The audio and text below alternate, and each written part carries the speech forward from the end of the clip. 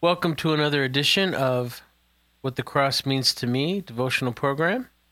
This is your host, Rob Holt, coming to you from the KKXX studios, Chico Life Radio, 104.5 and AM 930. It is good to be with you as we contemplate fresh perspectives on the meaning of the cross. I am not a theologian, but a photographer of over 30 years. If a picture tells 1,000 words, then yes, I guess you can say I preach to the glory of our Creator by capturing, illustrating, and sharing what the Creator has created. My mission is to share the gospel through my imagery, the spoken word, and the written word. This radio program fulfills the spoken part, and the imagery utilized for this devotional are of a singular cross on a lonely hill shot over a 2-year period. The written word for this program is from a book that I published about the cross collection. It matches 30 cross images with 30 original essays from a wide spectrum of Christian leaders sharing their insights on the cross. The book shares the same name as the program, What the Cross Means to Me, by Harvest House Publishing. Each week we read one of the essays and ponder the wider meaning of the cross through the Word of God. This week's essay is Back to the Cross by Sherwood E. Witt. Dr. Sherwood Elliott Wirt is the founding editor of Decision Magazine, who later launched the San Diego Christian Writers. A longtime associate of Billy Graham, Woody as he was called, served as a chaplain in the U.S. Air Force, later earning a doctorate degree in theology and psychology, which he put to good use as a church pastor. In addition to the gospel, Dr. Wirt loved newspapers, serving as a journalist for the San Francisco Examiner and the Juneau Daily Press. Dr. Wirt joined the Billy Graham team after writing a book about the evangelist's 1958 crusade in San Francisco. At Graham's direction, Wirt served as founding editor of Decision Magazine, which was launched in the 1960s.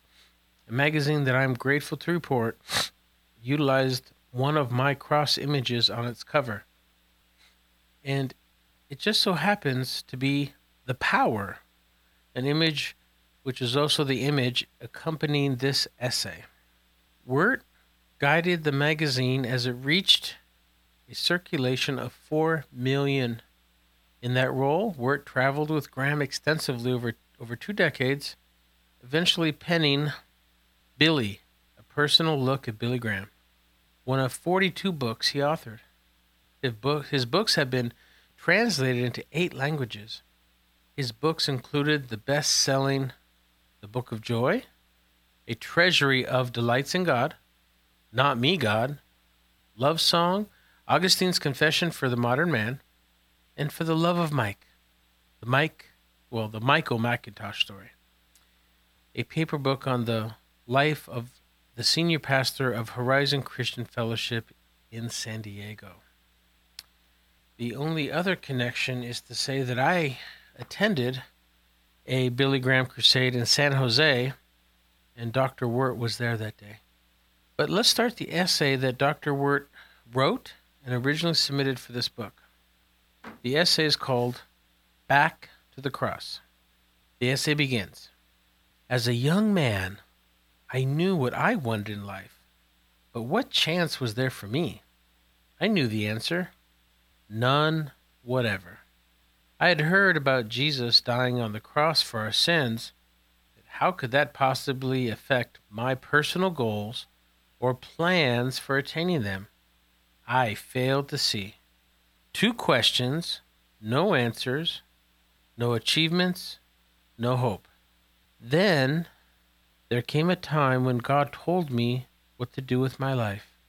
He told me that because of the cross of Christ, I belonged to Him. So I believed took him at his word, and life began to glow. But as many a sincere new believer has also learned, new trials come with time. I became faced with bitter disappointment until I wished I was dead. One day, I heard a preacher say I would have to deal with my problems. Of course, he did not know what they were, but he pointed me back to the cross of Jesus and told me what to do. He didn't urge me to carry the cross. He simply quoted Galatians 2:20 and added, "Get on it." On my knees, I did just that, while hands were laid on me. Thus, once again, I saw the Savior's blood shed for me. But a few days later, I became aware that all my bitterness had vanished, and I was filled with the Holy Spirit of God. Hallelujah! It sounds unreal, but ever since that day, life for this non-agenarian has been love, joy, and peace. That ends the essay, Back to the Cross, as written by Dr. Sherwood and submitted for the book, What the Cross Means to Me. Now, the photo accompanying this essay, as I mentioned earlier, was one time on the cover of Dr. Wert's magazine, Decision. This image is called The Power, which is one of the most dramatic and impactful images of the entire cross collection. It is a night shot, and it has the illuminated cross in front of a lightning strike. Many viewers of this image want to assume that I photoshopped it. They can't seem to believe that it was not photoshopped. I informed them that I was shooting film that night, and the lightning is on the negative. And where the cross is located, thunderstorms are incredibly rare, and to have a storm like this happens once or twice per decade. I was actually busy that night, but when I heard the news on the radio to stay indoors, and I heard the announcer comment that they're expecting 300 strikes per hour, I dropped everything and headed back to the cross. I had 30 shots left on a roll of 36. I set the camera on a tripod as low as it would go, set it up for a 4-second shot from a 10-second delay, meaning I had 10 seconds after pressing the trigger to run to position myself in front of the cross with my handheld flash, and when I heard the shutter open, I popped the flash and hoped that within the 4 seconds, lightning would strike. Of the 30 shots, I got 2 lightning images. One is titled The Touch, and the other accompanying this essay is titled The Power.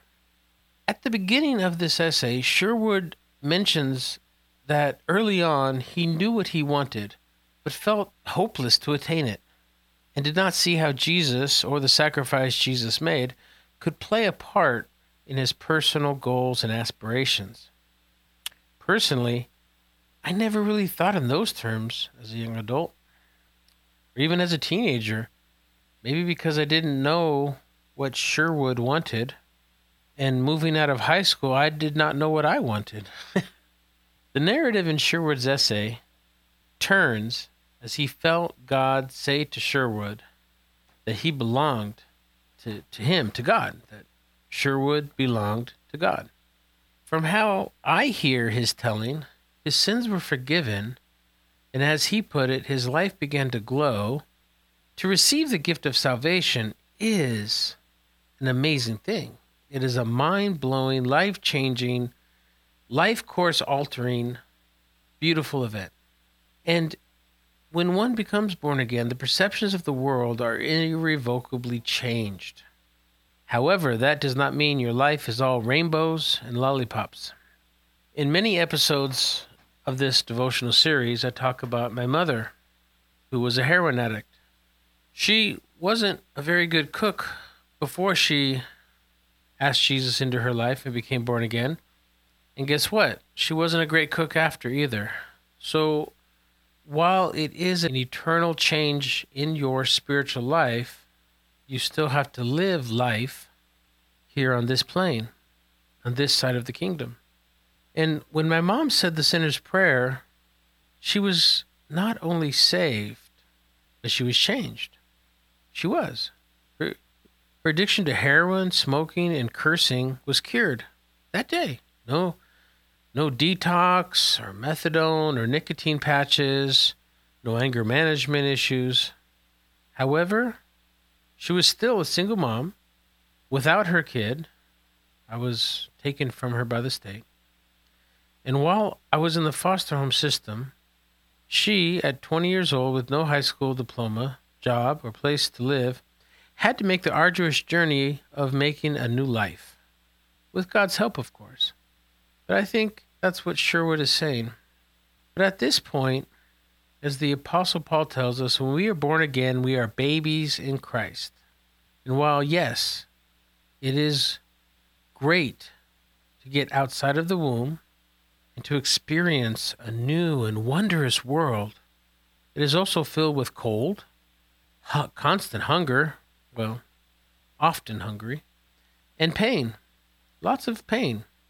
And while my mom was a woman of God ever since her sinner's prayer, from what I heard and saw, she was somewhat still immature and overly zealous in sharing the gospel of Christ, while she was living it.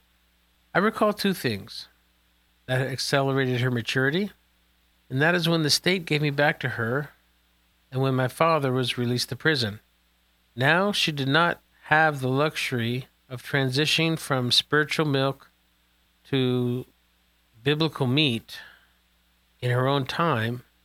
Now she had a necessity developed to grow in a firm faith and deeper intercessory prayer habit and fellowship with God, all of which were strengthened by the nourishment of biblical meat.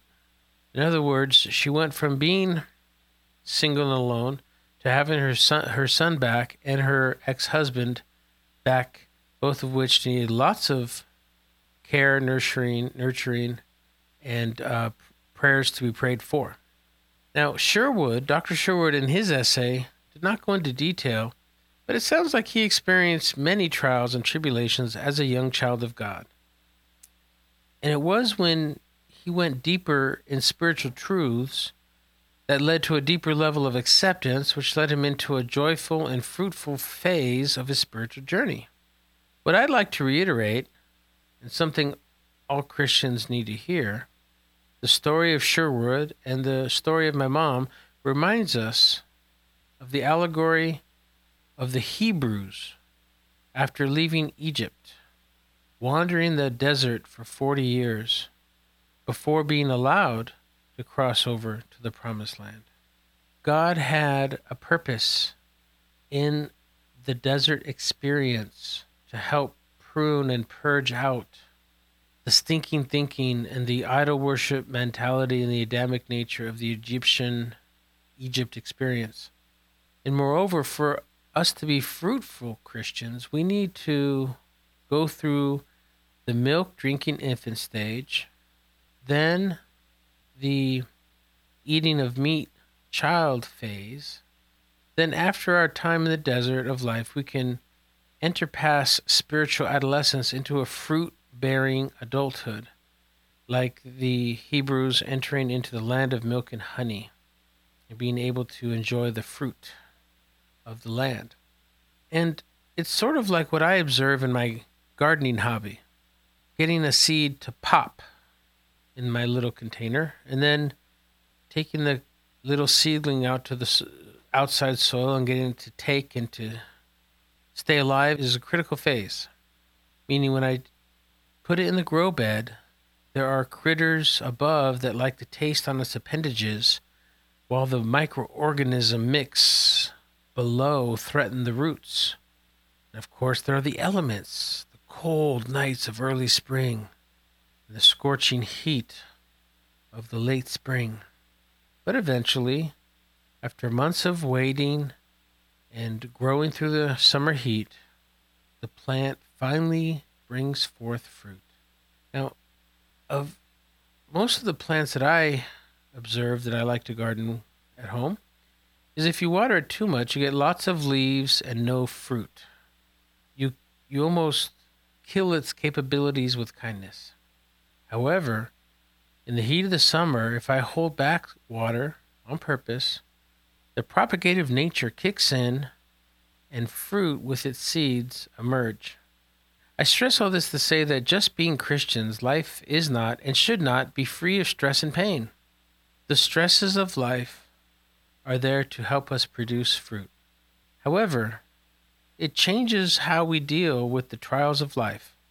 Dr. Sherwood said after the laying on of hands prayer of acceptance, he found that all his bitterness vanished.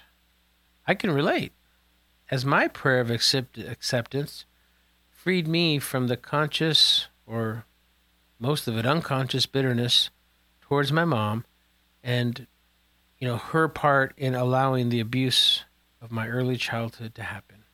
For me, the blessing of being born again frees our hearts and minds to be, as Dr. Sherwood put it, full of joy, love, and peace.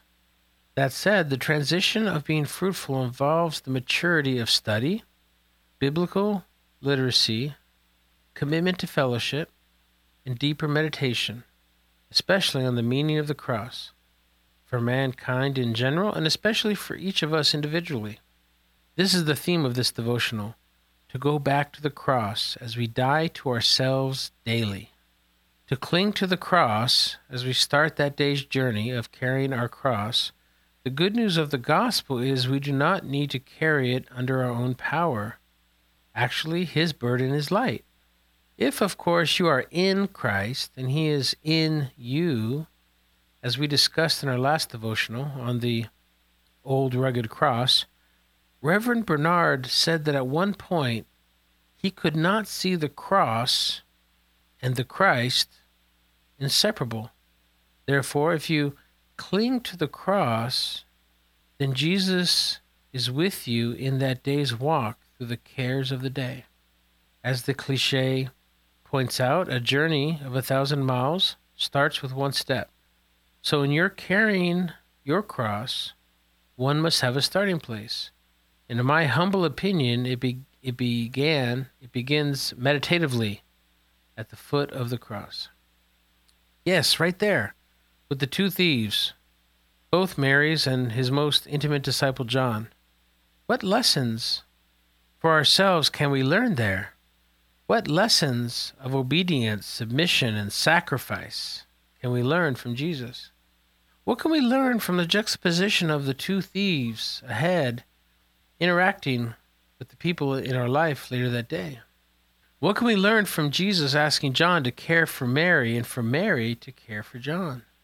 What can we learn from the deeper meaning when Jesus prays, "Father, forgive them," or when he cries, "I thirst," or utters, "It is finished"? But again, what is so special about this place at the foot of the cross? Well, I had two major experiences giving me very unique perspectives. One is that as a young adult, our church had an Easter reenactment complete with sheep and a camel and a cast of hundreds. My role was the good thief, and it involved resisting, yes, really resisting. From a 3-day performance, I had many bruises that took a while to heal. I really resisted while they forced me on the cross. They tied my hands and lifted me about 25 feet in the air. And looking out at the crowd and Jesus to my right, to see the scene from the other direction was so surreal. A major takeaway for me was not just the crowd at the foot of the cross, but all the people in their seats that seemed to go on forever and ever. And looking down on so many people, so many in need of salvation, redemption, and healing. And yet, Jesus was focused, reminding us in the exchange with John and his mother Mary to care for each other as his family, to be in his family. Another one is that while I was shooting the cross, I was only a year out of being a widower. and life had its trials and tribulations. But going up there to focus on the Spirit of the cross, it allowed the Spirit to focus on me. Looking down at me, I found myself again back at the foot of the cross. During those days, that was the only place I wanted to be. Sure, I could pray anywhere, and literally bringing my pain and confusion literally to the foot of the cross, a real white 12-foot cross, made a tangible and undescribable difference. It created a habit, a tradition, a routine that surpassed those years up there shooting at the cross. Meaning, I find it does not take too much imagination now, 20 years later, to see myself at the foot of the cross in my prayer life. And I find it very helpful and, to me, critical. And I'm supposing it can be for you as well. Why? Because I believe the cross is the bridge, the salvation, and the power of God. Yes, just like the image accompanying this essay, God's power seen in the lightning strike seen on Good Friday. Yes, the bridge where God meets us, like the good thief, and takes us across the bridge to paradise. And yes, the sacrificial impetus of our salvation. But it is much more. It is to me the safest place in the entire universe to be. Why? Well, in my mind, two analogies open up. One is the Passover, and the other is inside a fire break. In the story of Passover, Moses announced the final plague, the angel of death. And to the Hebrews, he instructed them to sacrifice a perfect lamb, a lamb without any blemishes or substandard characteristics, and to paint the entry frame of the home with the lamb's blood on the top and on each side. Each of these blood-blessed the frames of these homes were passed over, meaning as the angel of death passed through, when that angel of death saw a home that had the blood on that frame of the home, he would pass over. Now, I don't believe in coincidences, but I do agree with one of Webster's dictionary definitions that a coincidence is an act of God. So I am amazed that the procedure of protection for each Hebrew home with the paint was actually painting the form of a cross. Is the door of your heart blessed with the blood of Christ? That is what returning to the foot of the cross is all about. If you invite Christ into the home of your heart and life, you will be in the safest place because the blood of Christ protects as it saves. The other analogy is when there is a consuming fire heading your way. If you find yourself out in nature and a fire is coming, the safest place to be is inside of a fire break. If you can find a way to light a fire and burn a large circle around yourself, a back break, when the fire arrives, it will be intense, but it will pass around you. Why is this relevant to the cross? Well, the writer of Hebrews declared, Jesus sacrificed for their sins once for all when he offered himself. Hebrews 7:27. Later he said, we have been made holy through the sacrifice of the body of Jesus Christ once for all. Hebrews 10:10. And more direct for this analogy, he wrote in Hebrews 13:12, so Jesus also suffered on Golgotha in order to sanctify the people through his own blood. What was done and accomplished on the cross was a once for all, perfectly planned, perfectly executed, perfectly accomplished work of grace. Yes, the wages of sin is death, like the death angel coming to claim your soul. But like the wild grass fire, it won't touch us. It won't touch you because the fire cannot pass where fire has already passed. Punishment and wages for sin cannot pass where it has already been compensated for, where our sins are covered by the blood of Jesus. Like a burned over patch of soil that becomes the safest place in a wildfire, the blood-soaked soil at the foot of the cross is our most safe and secure place in the world of wildfires, the wildfires of our life, and the wildfire of the afterlife. There is a hymn I recall where the writer described it well in Calvary's love. Jesus, man of sorrows, Jesus, Prince of Peace. On the cross he suffered for our sins' release, bearing all our burdens, sharing all our pain, covering all, covering all the world with grace. If you consider yourself a Christian but feel like you've ventured outside the shadow of the cross and the shadow of God's wing, then I encourage you to make the regenerative choice to return to the blood-soaked soil at the foot of the cross and again ask Christ to be in you, in your heart today. Not just a passing prayer, but I encourage you to carve out some time, seated, with eyes closed, and actually visualize yourself at the cross. Consider all that the Bible says is there, and then join the good thief and ask to be in the paradise of Jesus' heart, and for him to come into you today. And if you have never felt the sweet spirit of redemption and cleansing through Jesus, then simply ask him. It could be something as simple as the prayer my heroin-addicted mom prayed when she said, God, if you are real, then change me. Or as the thief asked, Jesus, I deserve the consequences of my sin, but please remember me in the paradise of your mercy. Have mercy on me, a sinner.